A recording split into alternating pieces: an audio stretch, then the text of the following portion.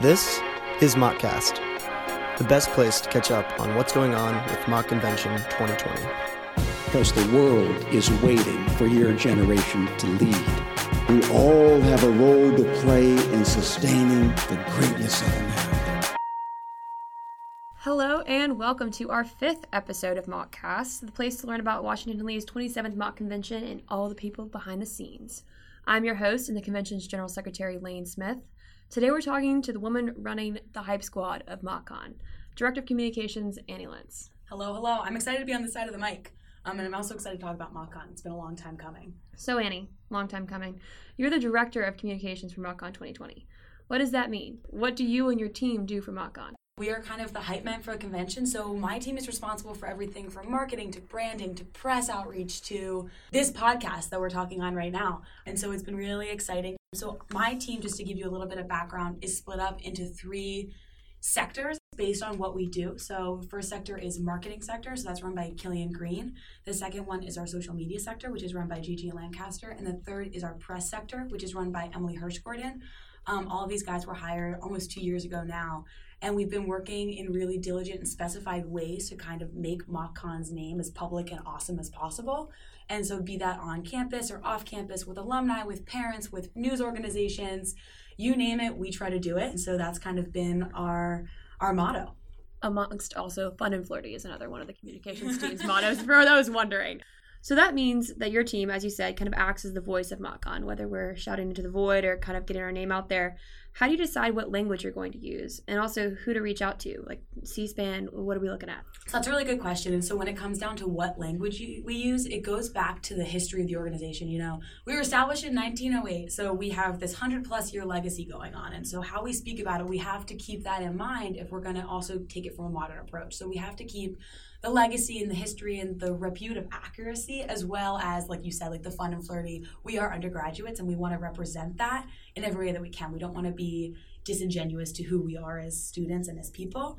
And so we draw like a fine line. And so I'll give you an example of how we tailor our marketing based on who we're trying to reach out to. And that really is the essence of what we do. So as we heard on Elizabeth Thompson's podcast, we do a lot of outreach to alumni and parents for solicitations to try to raise some money. And so when we reach out to those people, depending on their level and how old they are, like we're going to change the language and curate things based on their level of seniority.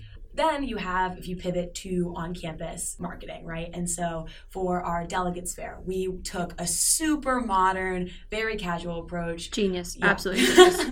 That was all Killian. But, and so like in that, for example, one of our things was you can't rush Area 51, but you can join MockCon, and it's basically the same thing. You know, so we take the opportunity to make jokes and make memes, but we would never do that if we were reaching out to C-SPAN, like you said, or CNN, or alumni even. So we draw the fine line, but it's awesome because we have this opportunity to exist in a lot of different realms, and that's unique with MockCon as an organization, let alone our jobs and our role in it. Absolutely. So MockCon has been around for over 100 years at this point. So how do you represent such a legacy into our marketing? Well, and so that goes back to like what you said, like it's a 112-year legacy at this point once the convention happens. And so looking at how we represent our history of accuracy is really important. We always fall back on the number 76% accuracy, and that's huge. And that speaks really well to the acumen of the WNL student body, the undergraduates that we have. And we want to be sure that in all that we do and all of our outreach, that is at the core of what we say and what people understand. Like what we do really is brand management, brand development, tailoring, editing, stuff like that. And so, you know, you look at our website, we've changed it 3 times since I've been in my position.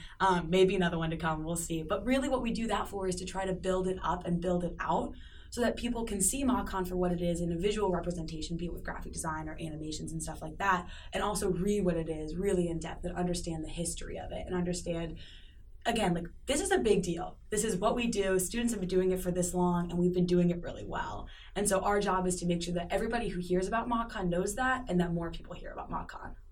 And so your team is essentially making on the language embodiment of the whole 4-year startup run by 21-year-olds. Yes, we're a startup. We have all of the working parts of a startup, but we're 21-year-olds. Like exactly. we're out here to have a good time. Exactly. And so I think that's been one of my favorite parts of watching y'all work and kind of even hearing feedback from people from 2016, 2012. So in that, you're working on a bunch of new projects recently, and you've brought a lot of new projects to the communications team, like this podcast that you're listening to right now. So what are some of those other upcoming that you can talk about, if you can talk about them, and how'd you kind of come up with the idea? Yeah, and so I will say, I think that the 2020 team is probably the biggest asset that we have, along with the skills that everybody brings. We have in this room right now our videography team, which is a new team that we brought on for 2020 cycle. And having them on our team is a huge asset. So then other things we've done, like I said, redesigning and revamping the website. Big thing that we've taken on is promotional videography, be that on social media or our website. And so what that enables us to do is be able to represent and bring new life to our storied past and events. So, we're doing the same events as we've done for 100 years, but we're going to be able to bring in the energy of the 2020 campus and represent that in a visual way, which is really important. And we also get to use music in that sense, which is also super exciting. And then so far as specific projects that we've done, sans this podcast, which opens up and tries to make Mock Convention as transparent and accessible to people, be they on campus or off campus. We've also created an app development team, which we're very excited about. A big part of the 2020 goal is to make our convention as sustainable as possible. And so we do that in our events by trying to make sure that we are as green as we can be, as well as, we had a glass recycling event in the spring of 2019.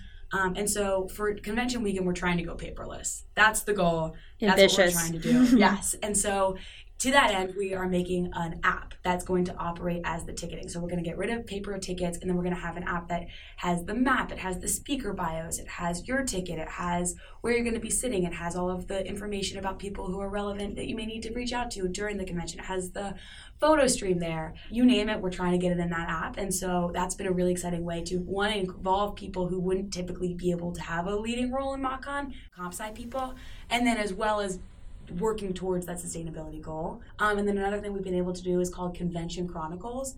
And so basically what that is the publishing platform for students to tell their stories from their perspective about MockCon. So that's available on our website. And so what that is we have 2 resident reporters. They're on the MockCon beat. So their job is to tell the story of MockCon and write it in a way that's going to help them, 1, develop their journalism skills, and then 2, share stories that otherwise wouldn't be told.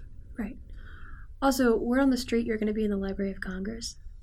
Yes, so an exciting thing that's going to start with MockCon 2020, but is not specific to our convention, is that Coleman Martinson, the memorabilia chair, and I have kind of taken on this MockCon book.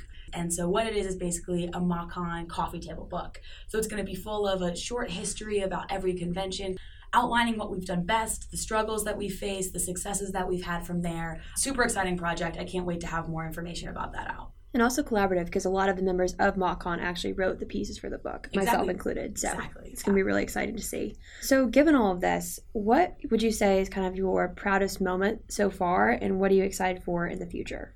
The best thing that we have going right now is our sustainability efforts. It's Agreed. Something that is so important that, we have such a leading role on W&L's campus that to be able to leave a legacy for the next group coming in and for the rest of students to kind of follow, I'm super excited to be able to promote that and kind of extend that. Absolutely. And it's this is what's important to us. And I think that in and of itself is a legacy that we're building upon the legacy that already exists. So yes, that's all we have for today. Annie, our dedicated spokeswoman and general positive attitude, thank you so much for sharing your MockCon story with us today. Thank you so much for having me.